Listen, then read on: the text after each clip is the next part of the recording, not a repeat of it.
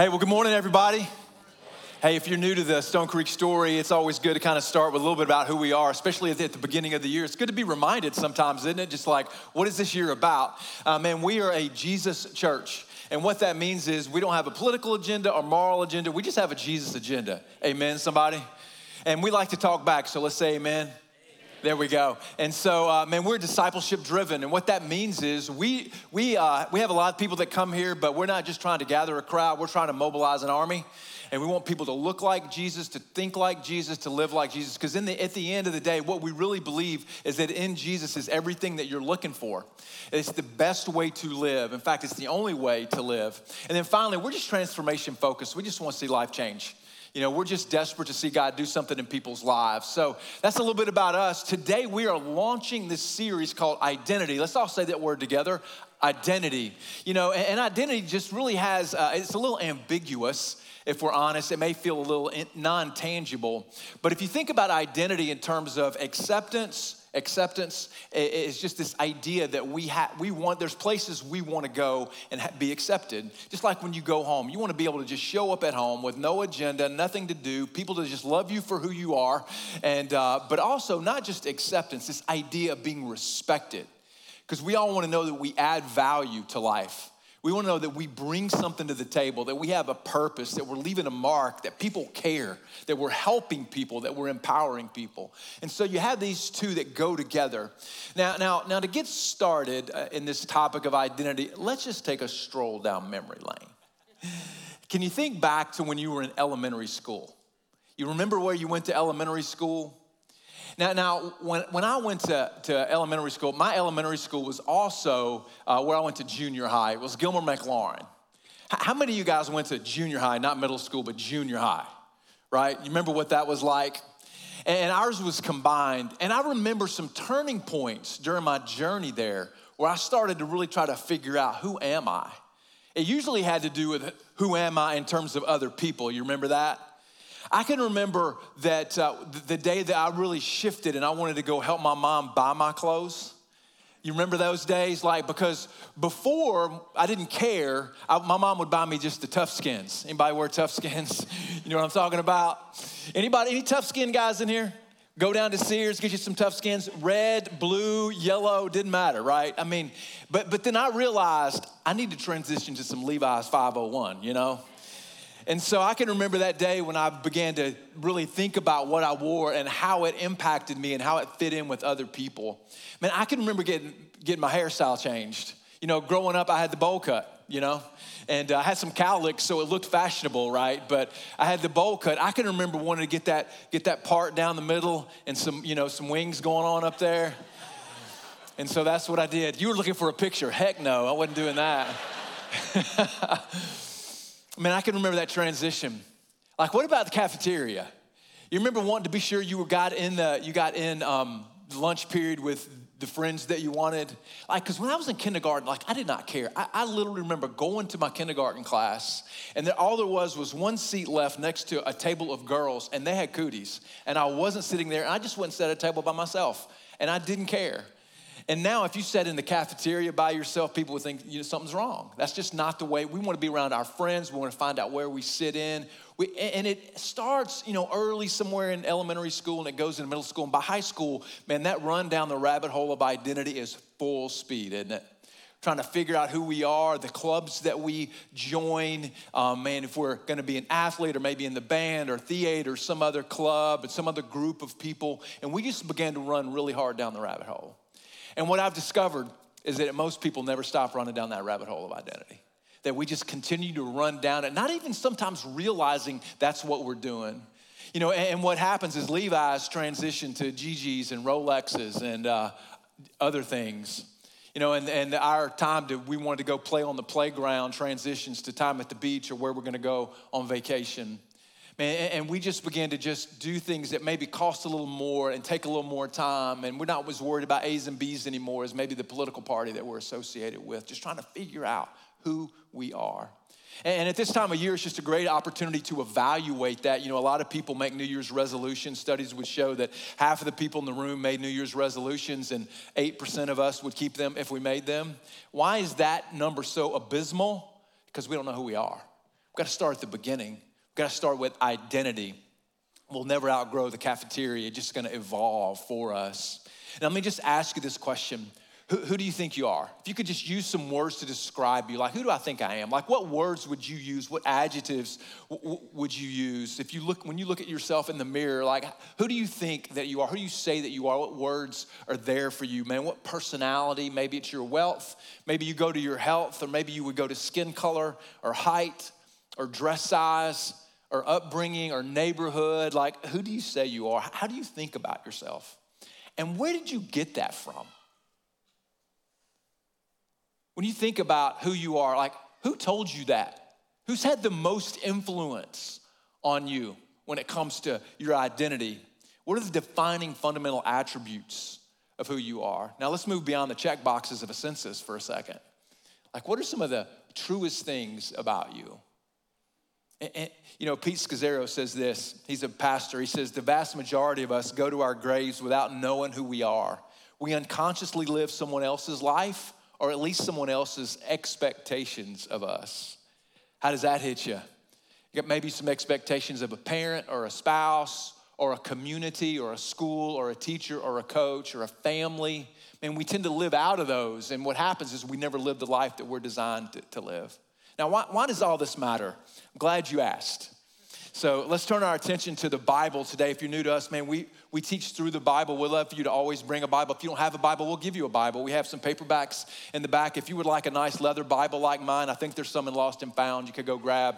But if you just look at what's happened and the story that Emily read, just think about this for a second. So we're 8 verses into this book. We have one story in Jesus' life from the time he was born until the time he starts his ministry, what we see today. One story, and he's 12 years old. And now we're 8 verses in, like literally one paragraph into this story of Jesus, and this identity pops up, right? Very, very start of the story that we understand who Jesus to be. And then from there, what happens, he's driven out into the wilderness for training and for testing. And one of the things I'm gonna talk about a little bit later, like the greatest assault on your life isn't for your joy, it's not for your purpose, it's for your identity. It's for your identity. So we see that he goes out in the wilderness and he's tempted, and he goes and he's, a word for that's trial. He goes through a trial. Then we see he begins his ministry. After these things happen, he preaches the gospel. Then he calls his first disciples. And so then he gets people around him. And then he goes on, he begins to heal people. And he heals people, and then he preaches some more. And then towards the end of the chapter, it says that he had to go out into desolate places, and people were coming to him from every quarter, that he just has this extreme popularity. But everything that Jesus did, everything that he said, all goes back to his identity. This is where it all starts. And it starts for Jesus there, and it starts for us there as well. Our belief about who we are, man, it drives everything we do. Man, your belief about you, it drives everything that you do. It drives everything that you do. If you think about the decisions you make, man, the career that you went into, like some of you went into careers simply because you were good at something, not because you really liked it. Anybody feel that today? Like some of you went into careers maybe because your parents told you were good at that, or maybe because your dad did that, and so you went into that career and you didn't really give it a second thought. The relationships that you're in, the people that you ask out, the people you sit across the cafeteria table from, the places you go on vacation, man, the conflicts that you enter into, the way that you engage people or not, that it all comes back to who we think we are. And we see this happen in the life of Jesus. And when we begin to realize this, man, you just get freed up to live differently. Like when you really begin to know what's motivating you and who you are, it frees you to live differently. Like wouldn't you love to be able to walk through life with just this deep sense of confidence of who you are? Wouldn't you love to walk with this sense of purpose and that you enjoyed so much of life? Man, a confidence that would reduce anxiety and insecurity, and it would really unleash the power of God in your life. That you would choose to celebrate other people and not be jealous of them. That, man, that you'd be able to dive into the difficulties of life without fear. That you wouldn't be afraid of bad news. Like, what if you didn't wonder what other people thought of you? Just for a second. Just for a day. What if you didn't chase after the next toy or the next outfit or the next job just to make you feel better about yourself? Like, what if retail therapy went extinct? That was funny right there. This frees you up to live differently. Now, let's just take a look at exactly what happens in the life of Jesus. So we see in verse 9 of Mark chapter 1, it says, Jesus came from Nazareth of Galilee and he was baptized by John in the Jordan. Now, what we know about baptism is that when he was baptized, he was doing that because this is what his heavenly Father wanted him to do. What we believe about baptism, and as Aaron talked about baptism, it's this step of obedience that we take to publicly identify with God. It's our way of saying we're just dedicating our life to following Jesus. And so Jesus just does this and says, I'm dedicated my life to follow my heavenly Father. So it says he goes and he's baptized by John in the Jordan, and then he came up out of the water. It says, so notice this, he came up out of the water. So if you come up out of the water, what necessarily happens? You go under the water, right? So baptism, you go under the water, and then you come up out of the water. Got it? So he comes up out of the water, and it says he saw the heavens being torn open. It says a dove descended on him. Now, in the Bible, when you see this, a dove appear, it's symbolic of the Holy Spirit. So it says, a voice came from heaven. You are my beloved son, with you I am well pleased. So let's just start with this voice from heaven. Right? One of the things that we understand, and if you're kind of in this journey of understanding God, maybe following God, exploring, just deciding what faith is, one of the things that we see is that God is in charge of everything. God has created everything. As we go to the book of Genesis, we see that God started with creating earth and water, and eventually he comes around to creating Adam and Eve. God creates us. And when you create something, you get to give it its identity, right? You get to name it. Like how many parents do we have? One of the greatest powers you have was naming your kids, am I right? Like I think about, I always say, I feel like the moms should always name the kids because they go through all that pain to have those kids. They should get all the power to do that. But we get to name now, certainly later on kids can change their name, but we know we get the authority. Why? Because we made them, we created them. And so God is the one who gets to decide identity. We don't. We don't. And I think in our culture, it's really important for us to understand this. Like when we forget and miss out and confuse who gets to give identity, it just leads to chaos. Man, God gets to give identity. There are some things in life that cannot be altered. One of them is getting old. Have you noticed this one? There's some things happening to you right now, especially as you get over the age of 20. Just trying to help you 30-year-olds out. That you can't stop, you can't avoid. And guess what? If you embrace it, life is good, right? Anybody over 50 in this house today? Like when you just begin to embrace it, it's a lot better. When you fight it, it hurts. It hurts anyway, if I'm being honest. But there are some things, and God is the one who gets to decide identity. This is his role. Eugene Peterson says this. He says, my identity does not begin when I begin to understand myself. That sound familiar? There's something previous to what I think about myself, and it is what God thinks about me. Listen, God gets to decide identity. So one place the place we should get identity is from our Heavenly Father, is from God. Man, another place that we tend to get identity is just from out there. Culture, other people, and we just live in a culture that's just infatuated with that. Like we have so many inventories that we take, right? You got Myers-Briggs, you got Enneagram, you got the DISC profile, you got the 5 voices. You can even go to BuzzFeed. You can find out what Disney princess you want to be. You can find out what kind of animal, what kind of dog, what dog breed you are. I'm a pit bull. Not really. I'm definitely not that little schnauzer thing right there. I just offended all the schnauzer owners, and I am not sorry. And then you can also figure out, which elf character you are. Man, we got a lot, and some of these things are good, right? Some of these things will describe you. Like you need to know yourself to lead yourself is what my leadership coach would tell me. And so like if you're an extrovert, you should know that. How many extroverts we got in here? Wow, not many. How many introverts? Like I figured we have 0 introverts because it'd be like, I'm an introvert.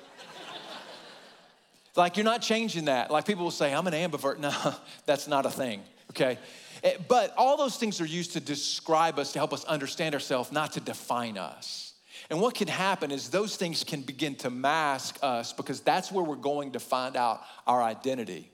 Man, and we just live in a culture that just is infatuated with our identity and telling us what to think. We can promote ourselves. We can put ourselves and read so much about other people and read so much about life. And we've all had the experience where an ad pops up on our computer and all of a sudden it's like, how did they know That's what I was thinking.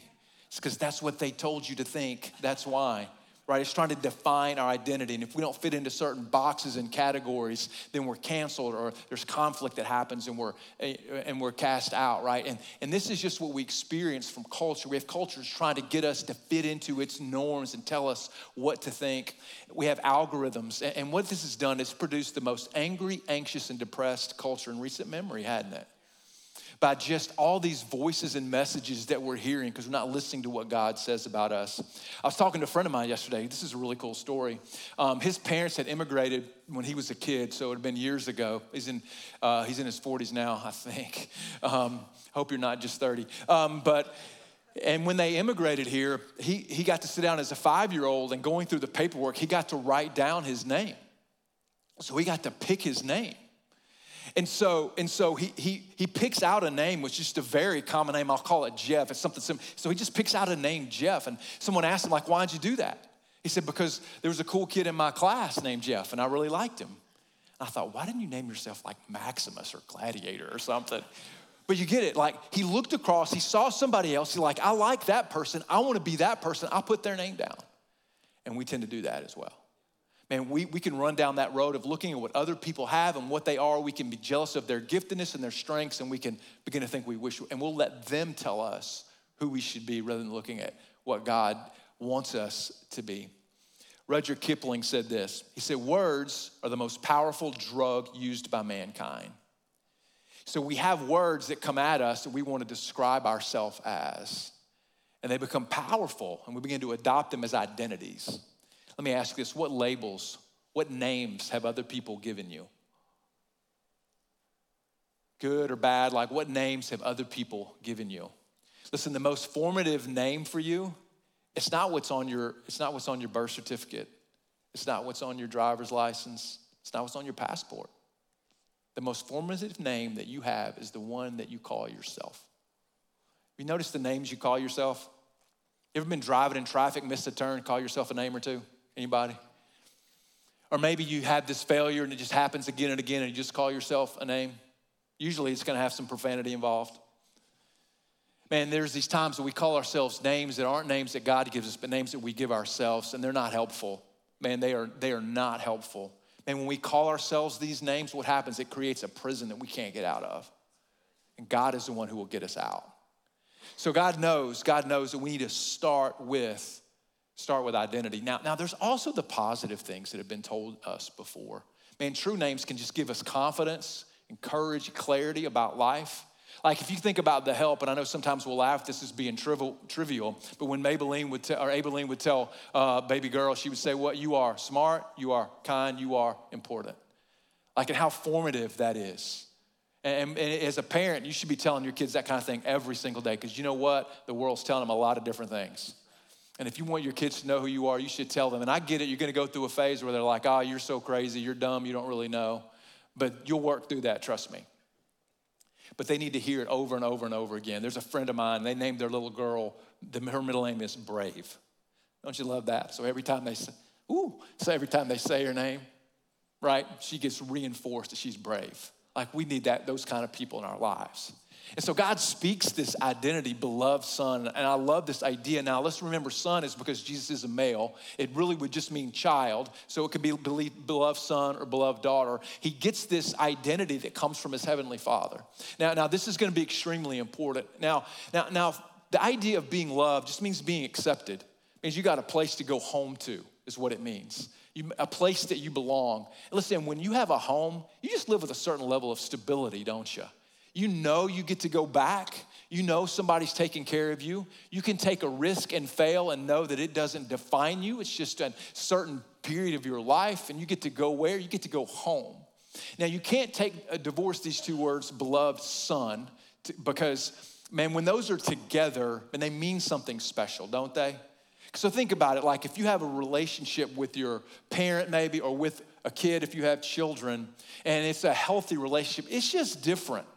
Man, there's just a special bond. Like you can love other people, but you just love your kids different, don't you?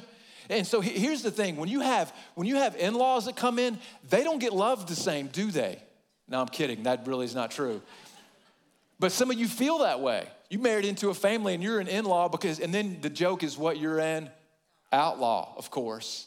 But we know there's this special relationship between parents and children. And it's just this idea of accepting meaning you got a place to come home to. Now, it doesn't mean God's gonna always approve of our behavior. We're gonna get corrected. If God truly loves us, he's gonna correct us. But it does mean that the door is open, just like when the prodigal son came home. And so he uses these words, beloved son. Man, there is no limit to what a loved person can do. There is absolutely no limit to what a loved person can do that feels accepted. Now, a lot of times we see God through our parents. And so if you have a good relationship with parents, that kind of works. But if you have a bad relationship with parents, it kind of doesn't work. And you'll have people that will say, my parents fought all the time. Like, that was not good. And some people will say, my parents never fought. It's like, that was not good. Because they did. Because parents will what? They will have conflict at times. And so there's always gonna be a little bit of a disconnect between our earthly parents and our heavenly Father. But he is a perfect dad who has good things for us, who has kept his promises. This is the God that we serve, right? And so when you have beloved child together, that means something. And until you see yourself as a loved kid, you're gonna feel left out. You're gonna feel like you're sitting at that cafeteria table wondering who's gonna sit next to you one day. Man, I was thinking about this, Debbie and I were talking about it. If you walk down the nursery hallway on a Sunday morning, there's usually gonna be an 18 month to 2-year-old losing their mind, right? From separation anxiety. They wanna be with their mom and dad. By the way, if that was you this morning, you're fine, right? They'll call you if they need you, don't worry. But they go down and they experience this separation anxiety and they're crying. And so what happens? They'll go in the room and the teachers are gonna do everything they can to get them to what? Stop crying, okay? And they may, if they need a diaper change, or may shove some Cheerios in their face, or maybe give them a toy, try to distract them, do whatever you can, right? Just to get them to stop crying. That's the goal. And this is what happens to us as adults. Man, we have separation anxiety because we're not connected to our Heavenly Father. Man, and we just keep trying to distract ourselves and run down different ways just to keep us occupied, just so we'll stop crying. And we wonder why we're angry and frustrated and restless, and we keep repeating the same patterns over and over and over again, and we go from relationship to relationship or job to job, or we wake up in the morning thinking, is this all life is? And the reason why is we just haven't lived into this identity of that we are loved by God. We are loved by God. We are completely accepted. When we begin to follow Jesus, the Bible teaches that we're adopted into the family. Man, we are a full-born heir to the kingdom of God. And so this is who we are. Now, the second phrase that he uses here is, with whom I am well pleased. It's this idea of being respected. Now, think about this for a minute. What has Jesus done at this point? Nothing, right? Nothing. He hasn't healed anybody. He hasn't calmed a storm. He has done nothing. You see, this idea of respect or value has nothing to do with what we do. This is so foreign into our thinking, isn't it? Man, we are so conditional on how we value people. Like, what's the first question? What's the first question you ask someone after you get their name? What do you do? Or if you're being politically correct and it's a female, it's like, do you work outside the home?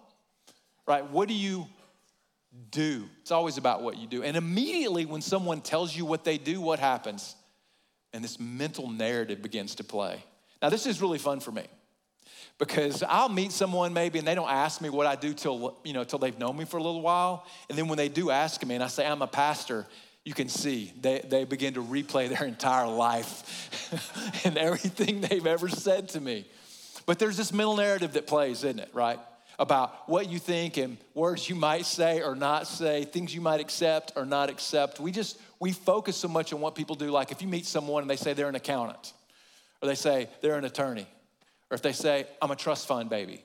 It brings a mental narrative of who we think we are. And all those things are not intended to be our foundational identity. Because I am a pastor, right? I am, but it's not my foundational identity. I'm gonna throw a pyramid up, and just to give you a little bit of example of what I'm trying to say. So let's just say for a minute that my foundational identity is pastor, okay? That's it, that's everything I base my life on. Now, of any occupation, you would think that'd be okay, right? I mean, it's a pastor trying to help people out. But imagine, we all know this is gonna happen one day, hopefully not soon, but there's gonna come a day I'm gonna walk off this stage and sit down with my wife for the last time. I'm gonna walk out of my office, I'm gonna turn the lights off for the last time. I'm gonna walk in those doors early on a Sunday for the last time. There's gonna come a day that's gonna happen. And if pastor is my foundational identity, what happens to my life?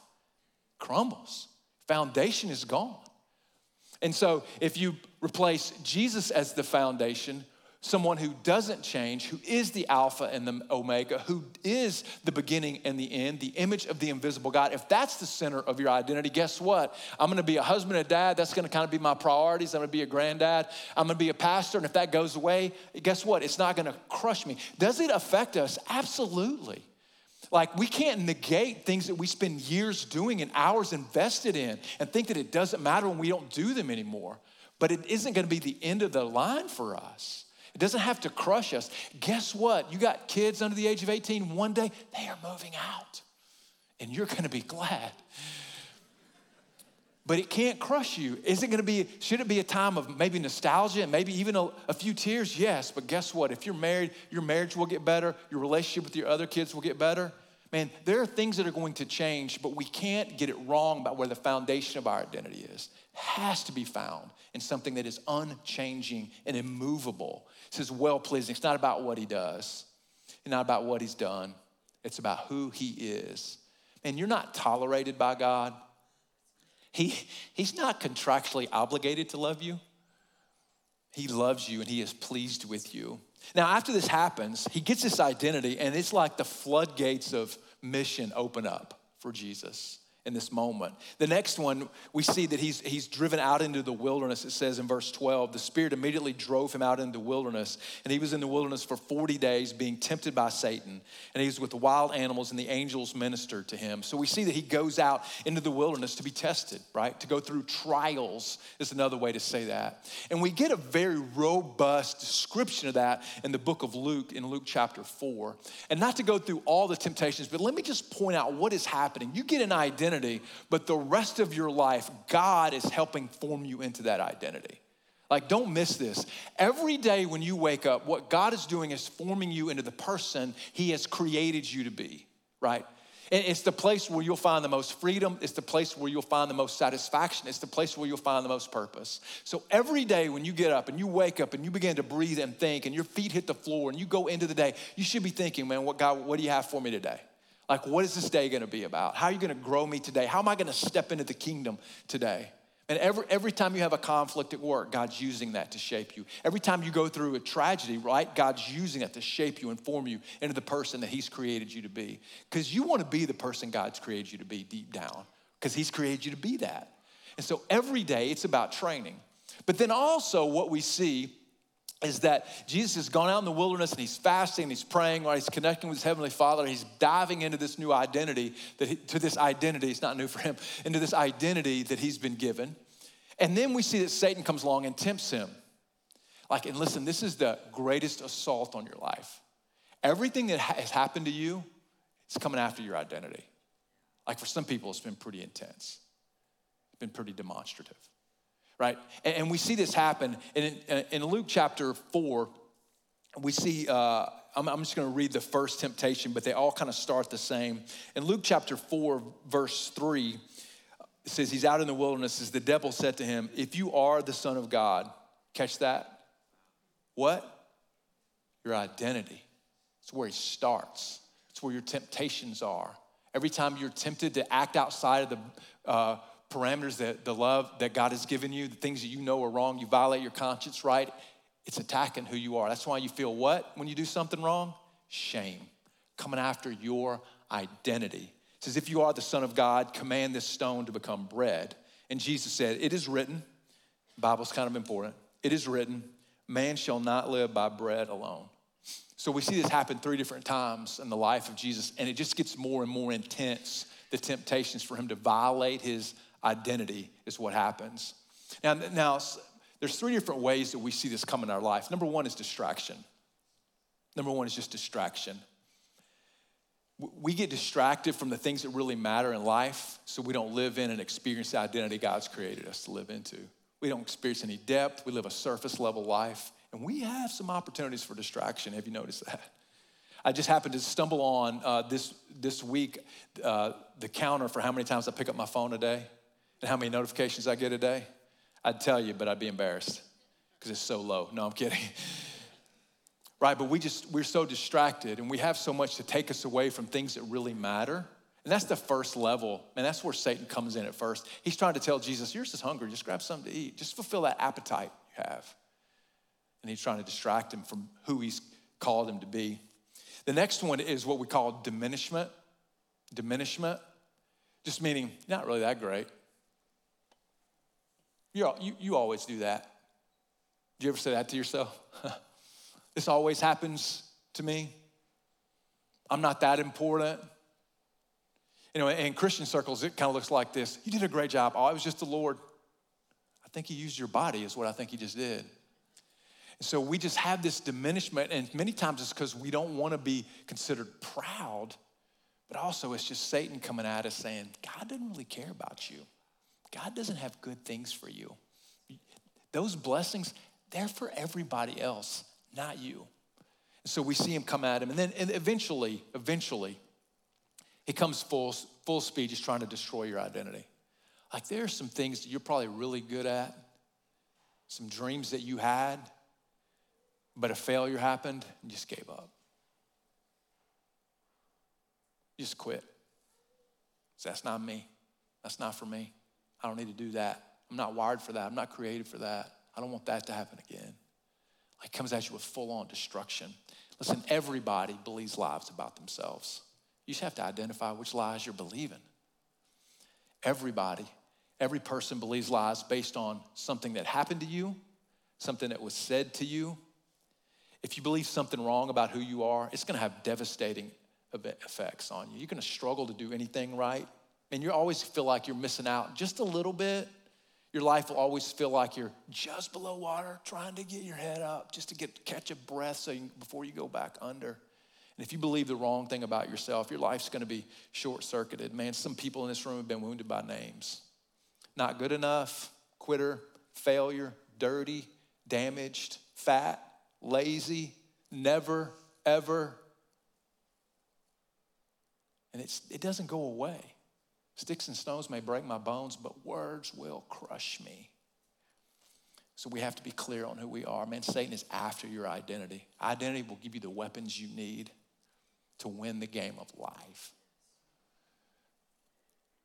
Have you ever met anybody who's just comfortable in their own skin? You're like, man, they just don't seem to get rattled. They don't seem to be afraid of bad news. And they don't seem to be worried. They seem to have this sense of purpose. Why? Because they know who they are. They're clear on who they are. Man, there just comes a point in our lives we have to stop pretending and just get to the root of it. Like, who am I? Who am I?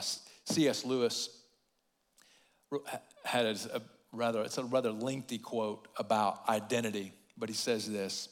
He says, give up yourself and you will find your real self.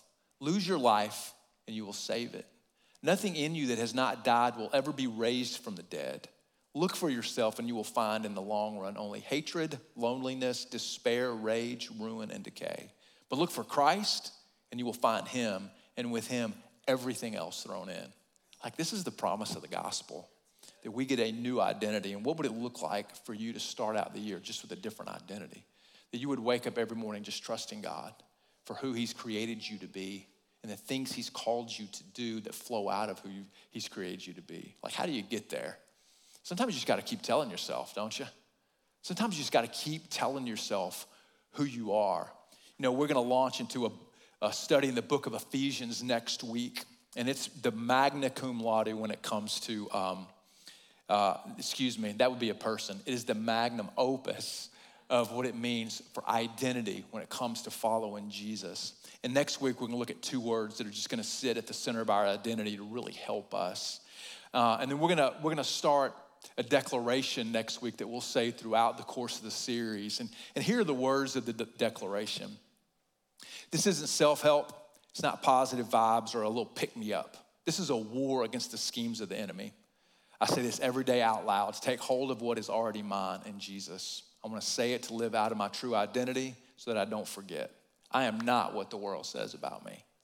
I am not the lies that have been spoken over me. I am not the sum of all my achievements or my mistakes. I am who God says I am.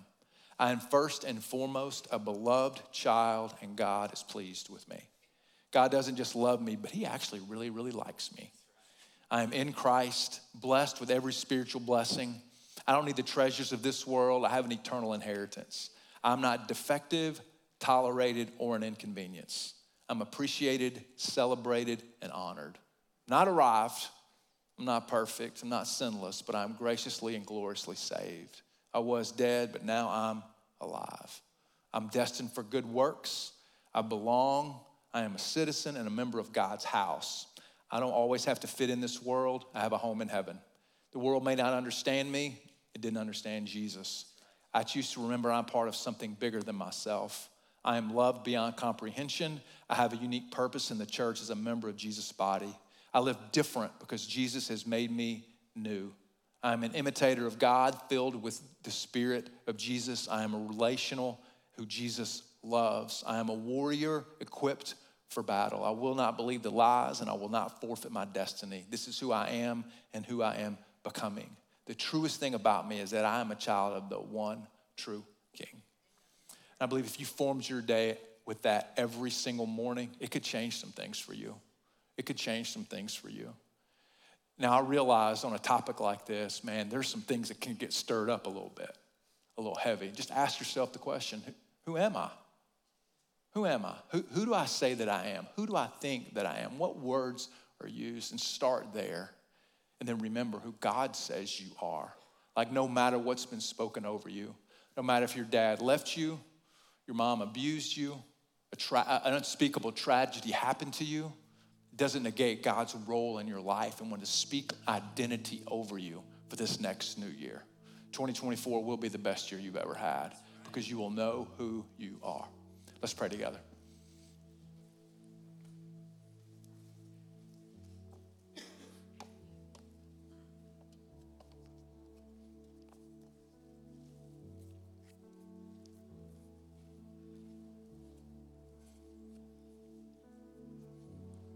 God, we're just grateful to have a moment just to be still and think. And just as we are here together, just eyes closed, head bowed, eyes closed, what are the words that come up when these questions get asked? Like, what do you think about yourself? What words come to mind? And is it words like good and strong and successful and winning? Or is it words like mediocre, average, defective, deficient, left out, missed out, lone? I mean, who spoke that over you? Like, see if you can determine where that came from. Because God has a new identity to speak over you. One of the beautiful things about the gospel says old things have passed, new things have come. If you're in Christ, you are a new creation. You have a new identity. We need to settle into that today.